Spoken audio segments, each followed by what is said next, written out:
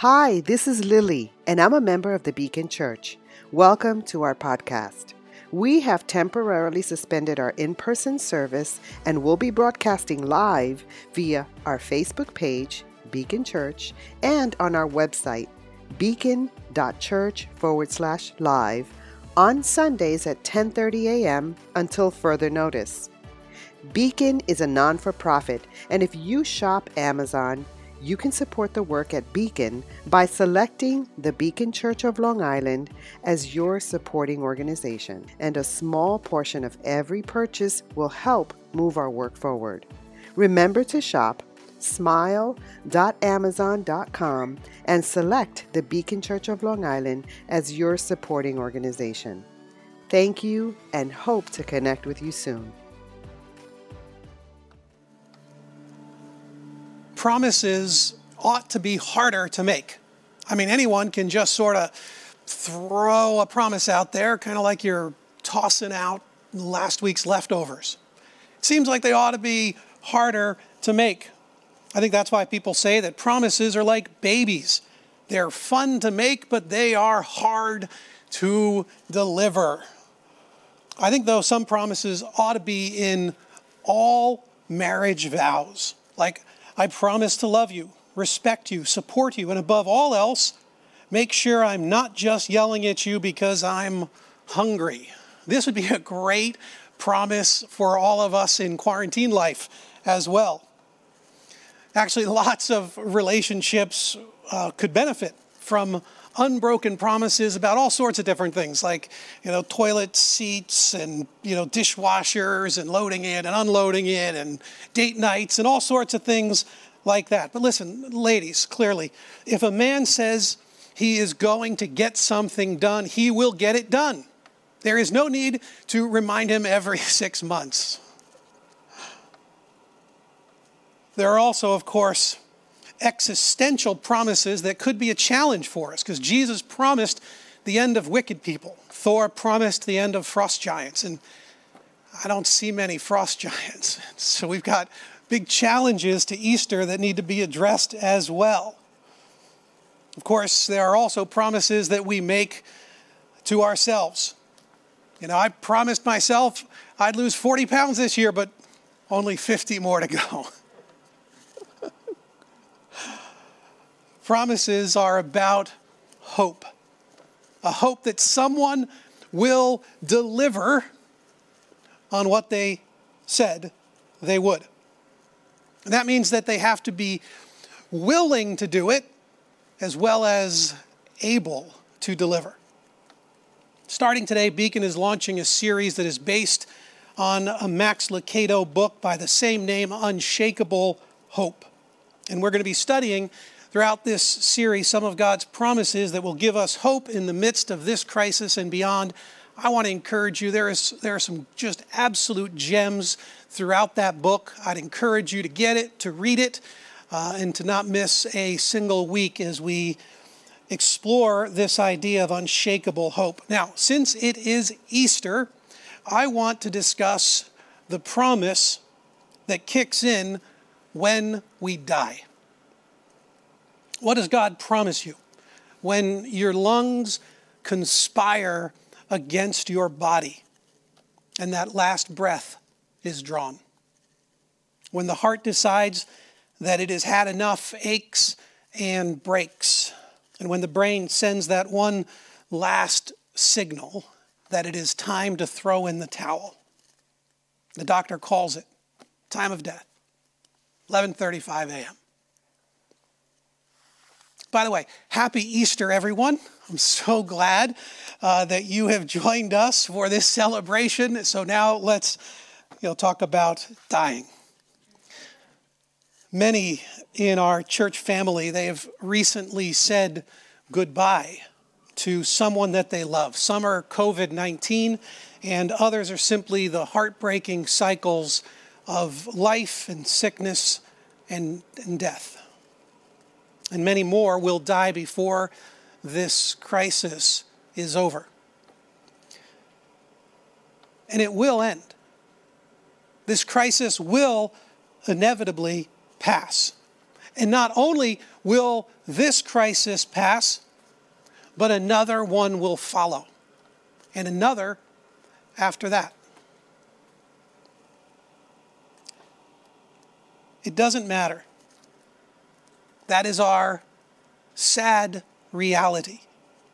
And even if you don't die from pandemic or war or terror or famine, all of us one day will say goodbye to those that we love, and those we love will say goodbye to us.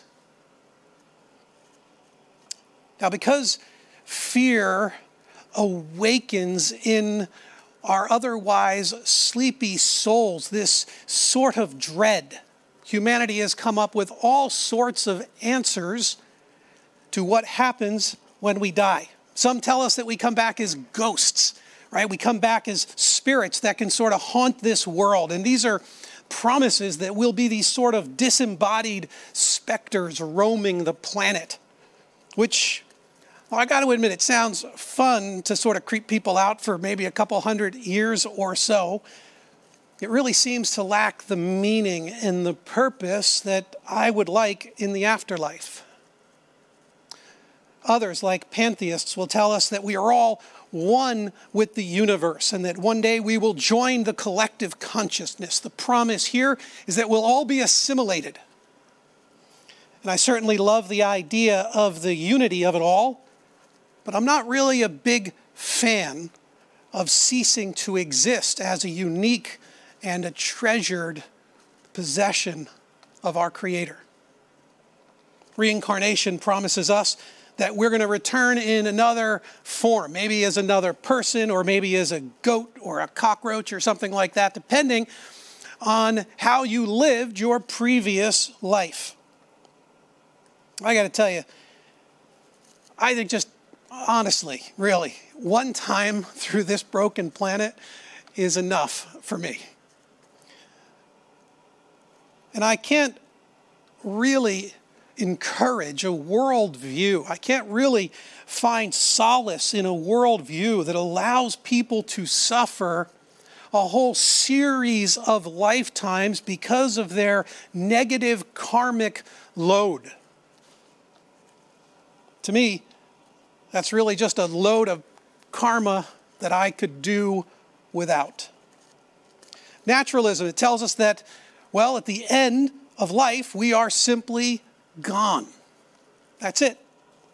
That this life is all there is. That your accomplishments in this life, that who you were in this life, maybe they'll be remembered for a little bit after you die. But soon enough, you and all of your accomplishments will be forgotten. And in the end, there is meaninglessness. As our universe sort of dies this slow, cold death. Now, for the anti-supernaturalists, well, then this virus is actually an exceptionally fit Darwinian survivor. If it or any other pandemic wins in the end, I mean, who really cares? The promise of naturalism is that in the end, you will be eaten by worms. And then we have Christianity that gives us this radical new concept that comes with a powerful, hope-filled promise. Death has been swallowed up in victory. 1 Corinthians 15:54. Death has been swallowed up in victory. So what does that verse mean? How much hope can we squeeze from this one simple promise in the Scriptures? I want to talk about 3 fears that will find their relief in this promise. So the first fear, is this as good as it gets? Is this all there is? Some of you will know that the Kelly family, my family, has had a hard year. Less than a year ago, someone that we love had a life-threatening sickness. And then we had the house fire and the move to the hotel and then a move to a rental because we're still not yet in our home. Then we had just a few weeks later, one of our pets, Barley, died. We've had sickness and we've had pain and we've had physical therapy and now COVID-19. Is this as good as it gets? Some of you carry a very heavy burden. It's a very heavy burden. Throughout the whole of your life, you've faced challenges and setbacks, and now you're facing career problems and job insecurity and retirement accounts that have vanished with all of the plans that you were making along that way. And some of you have sick and dying family and friends, spouses that are falling into depression. I mean, is this as good as it gets? Dear God, no. No. That's what Easter is all about. Jesus, he comes into Jerusalem. That's what we celebrated last Sunday, Palm Sunday. He comes into Jerusalem, and soon thereafter, the leaders and the people start to turn on them, largely because he didn't give them what they wanted. And then he's celebrating a Passover meal with his disciples. And he starts to tell them, he reminds them that what he's been telling them all along, that he, in fact, was going to die. That he wasn't going to bring in the kingdom they had been hoping for. He wasn't going to do the things that they wanted on their timeline. But instead, that he was, in fact, going to die. And he did. That's what we honor on Good Friday. And that should have been the end of the story. One more Jewish Messiah dead. But of course, that's not the end of the story. Not by a long shot. Because then Jesus was buried in an actual tomb made with real stone. And Jesus left the tomb with a real resurrected body.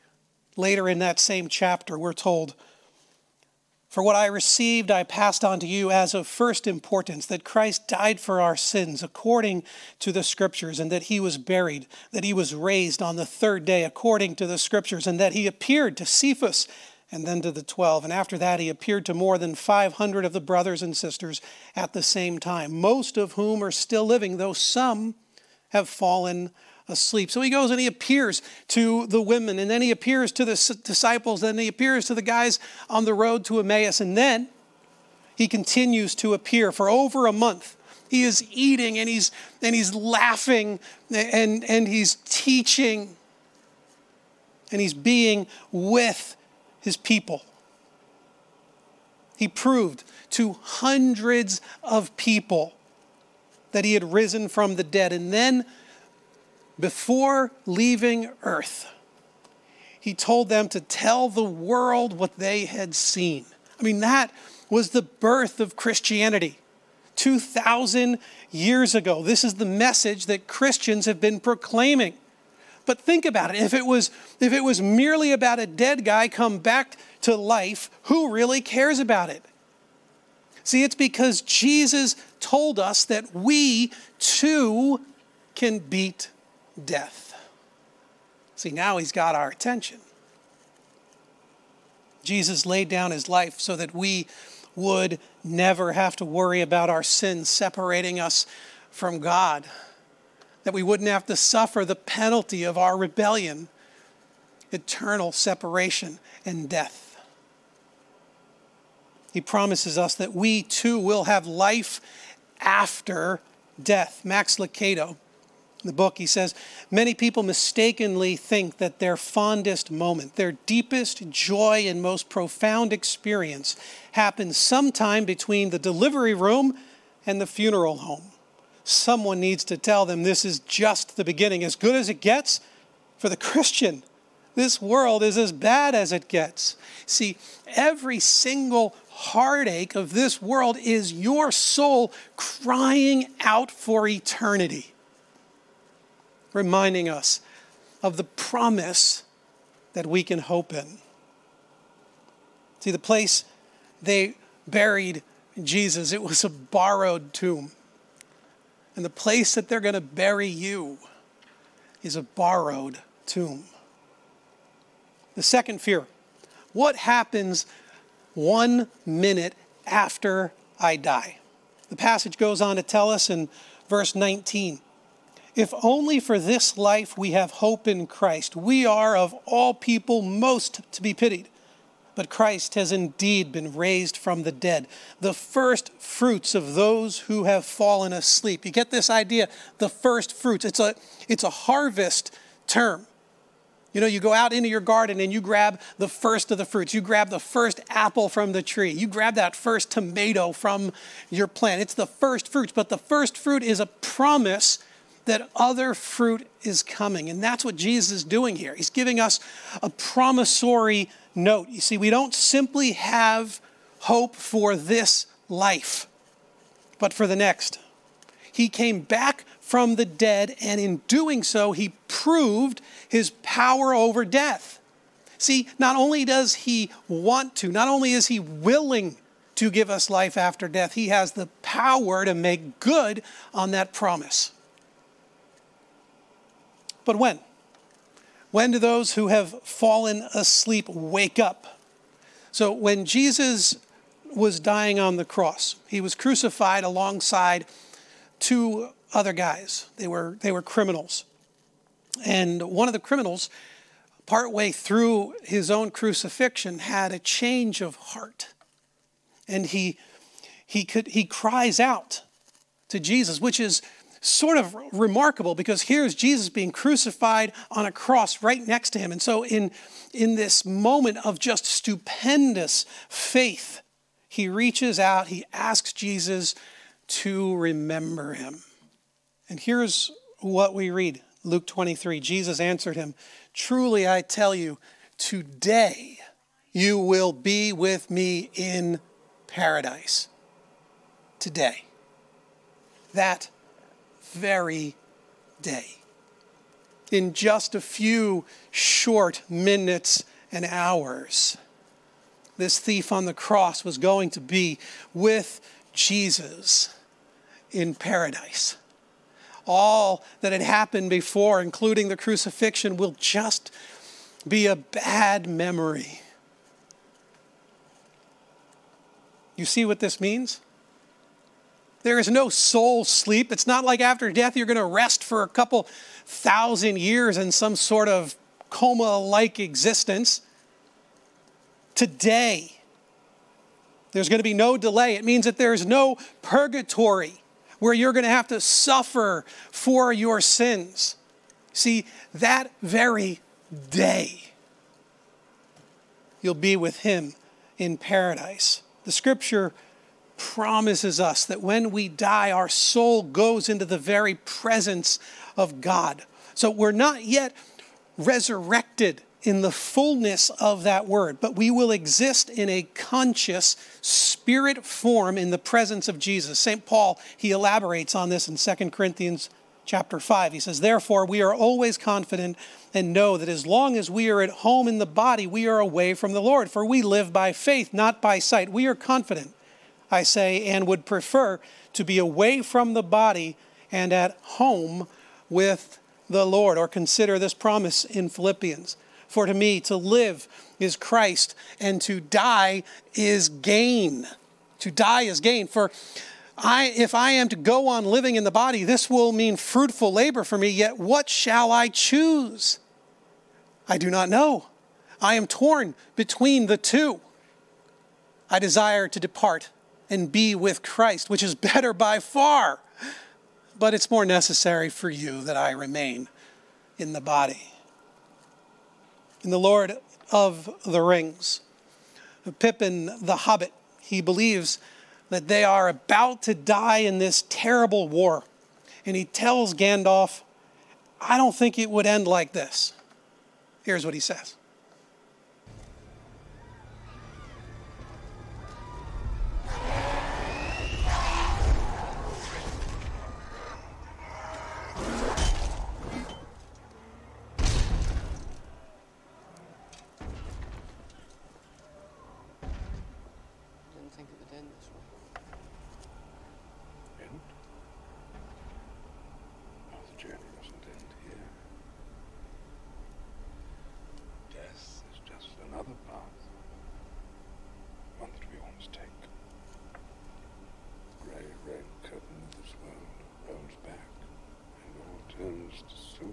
hearts. And then you see it. And else? See what? White shores. And beyond, a far green country under a swift sunrise.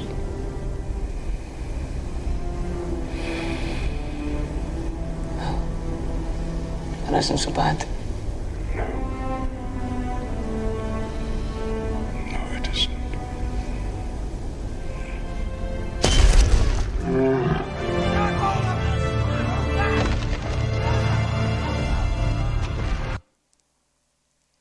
Gandalf had gotten a picture. He had glimpsed what was going to happen, what was coming next.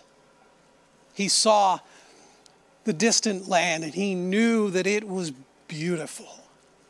This is great hope. Listen, if you are blessed enough to see a follower of Christ take their last breath, if you are privileged to be there, then you are able to immediately celebrate with them their entrance into the very presence of the Creator.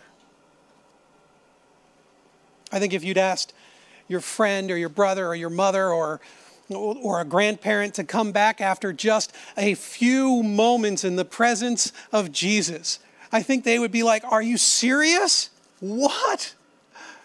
What are you asking of me? Why would you want that for me?" Just a taste of that paradise. And they would cling to it. They would long for it. Max Lucado, he tells a story of his friend Lewis. He had been in the hospital. His heart was giving out. He had flatlined a few times.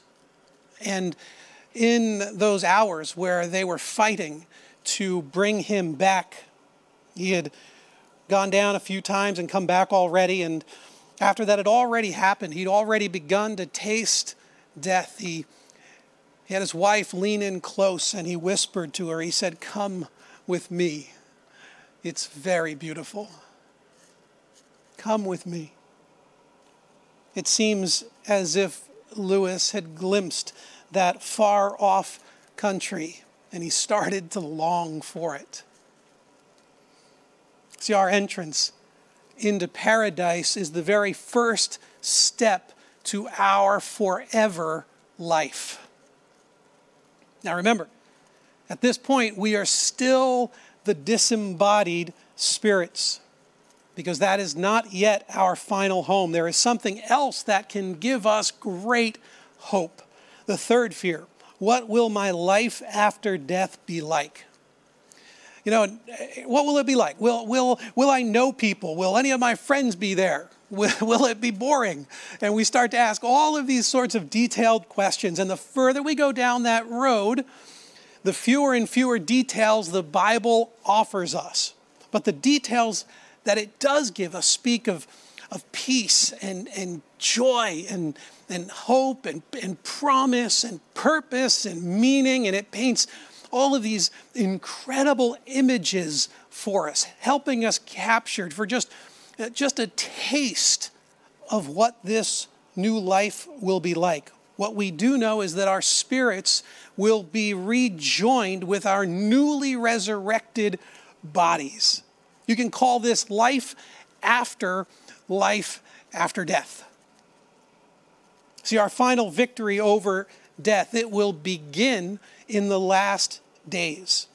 Those are the last days of earth as we know it, the end times, when Jesus returns to bring this whole current age to an end.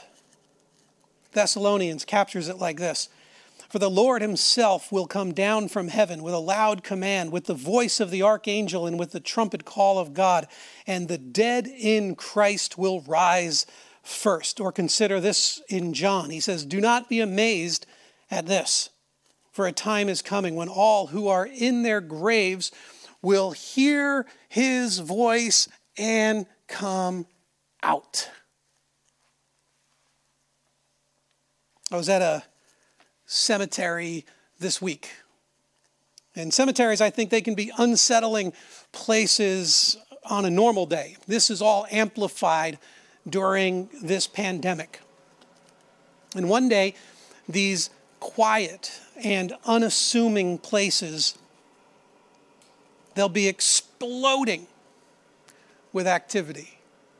I mean, I like to picture them crawling with television crews and reporters, and there's conspiracy theorists, and there's going to be some real panic, and there's going to be fear, because the graves of the Christ followers will be emptied, and we will join with Christ in the air.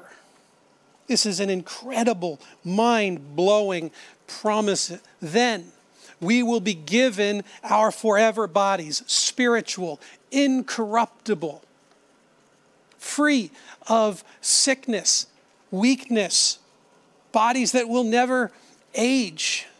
They will never die. You know, you've never really known yourself as you were meant to be. This will be, this body and this age, this will be who we were truly meant to be, free of the stain of sin or of disease. Incredible promise. But that's only the very beginning, because then things get breathtakingly beautiful. See, your new body, it's only the beginning of this new thing that is happening. At the very, very end of the Bible, in the book of the Revelation, it says this: "Then I saw a new heaven and a new earth. For the first heaven and the first earth had passed away. I saw the holy city, the new Jerusalem, coming down out of heaven from God, prepared as a bride, beautifully dressed for her husband. And I heard a loud voice from the throne saying, 'Look, God's dwelling place is now among the people, and he will dwell with them. They will be his people, and God himself will be with them and be their God. He will wipe every tear from their eyes. There will be no more death, or mourning, or crying, or pain, for the old order of things has passed away.' He who was seated on the throne said, 'I am making everything new.'" Everything new. Can you begin to picture what this will be like? Everything new. Take for just a moment and ask yourself, what do you hate about this world? What breaks your heart now? Disease? Gone. COVID-19? Gone. Loneliness? Gone. Abuse, violence, racism? Gone. No, seriously, just think about it. Just reflect for a moment. What do you hate about this world? What are the things that are happening? What hurts? What heartache crushes your soul? What is it? Because soon it will be gone. What will that be? No lying politicians? Yes. Actually, no politicians whatsoever. Maybe the exhausting news cycles will be gone. The DMV, gone. Or at least the long lines at the DMV, gone. There are no more flat lines and no EMTs. There's no body bags or refrigerator trucks. There's social distancing. It's gone. Stay-at-home orders, gone. Fear of financial ruin. Friends, the streets are paved with gold.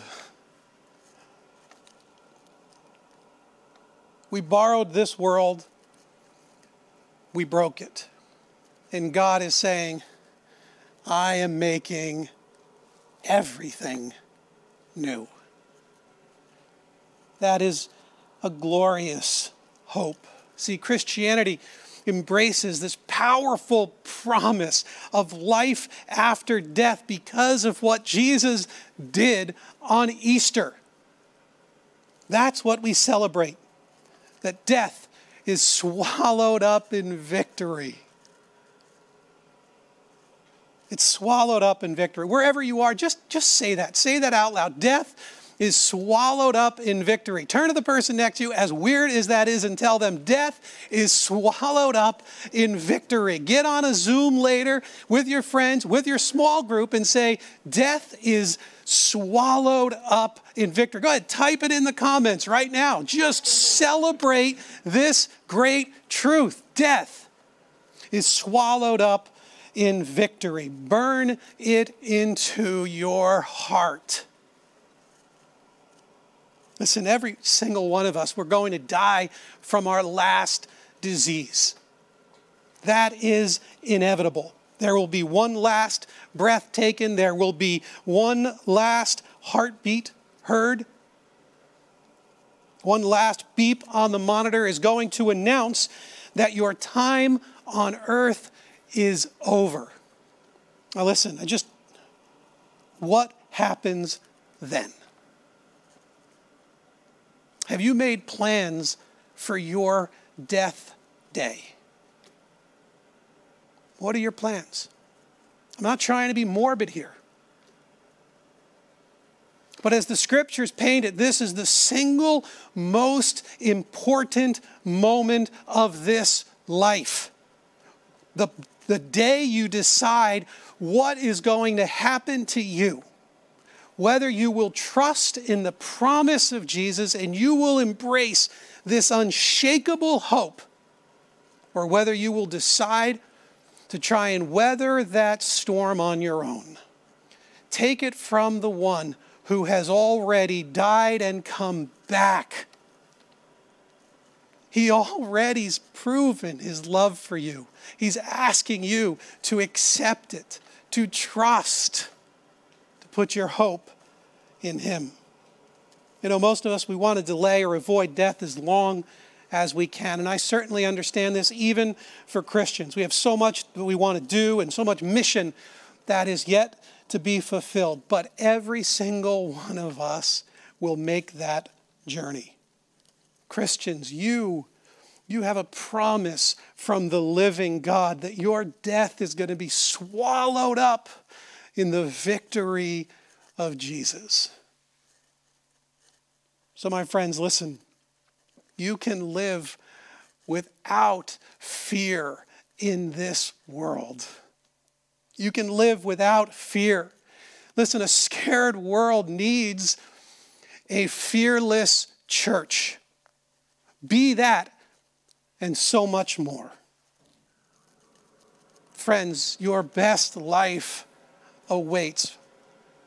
Will you put your unshakable hope in Christ? I'm going to ask the band to come up. They're going to lead us in some worship as well as the Lord's table. We're going to be receiving communion here in just a moment. And as we prepare our hearts for that, would you pray with me? Lord, what we're asking for is that you would meet us in these moments. I know, Lord, there are all sorts of different folks watching today. And some are going to hear this word of encouragement and they're going to take it to heart and they're going to say, yes, I've been struggling. I've been struggling with fear and with insecurity about the future, and I'm going to just trust in the promise of Jesus. And there are others here, Lord, who are just, you've been sent this link and they're more skeptical or even cynical, or Father, they just don't know how to turn to you. And in these moments, I'm asking that you would speak to their hearts right there, wherever they're sitting, right in their home, whenever they're watching this, Lord, I'm praying that you would speak to their hearts and that you would offer them this promise of hope that we find throughout your word, and that, Lord, they would turn to you. They would trust in the sacrifice of Jesus. They would recognize his death on the cross was for them, that they would hope in you. Lord, there's so much heartache and so much brokenness. And Lord, we know this isn't the way it was supposed to be. We're asking that in the midst of all of it, that because of your great love for us, that we, Father, would turn our hearts to you, that we would stand strong in the face of every heartache and every trial, knowing that you are a good God and that you will one day bring us home. Amen.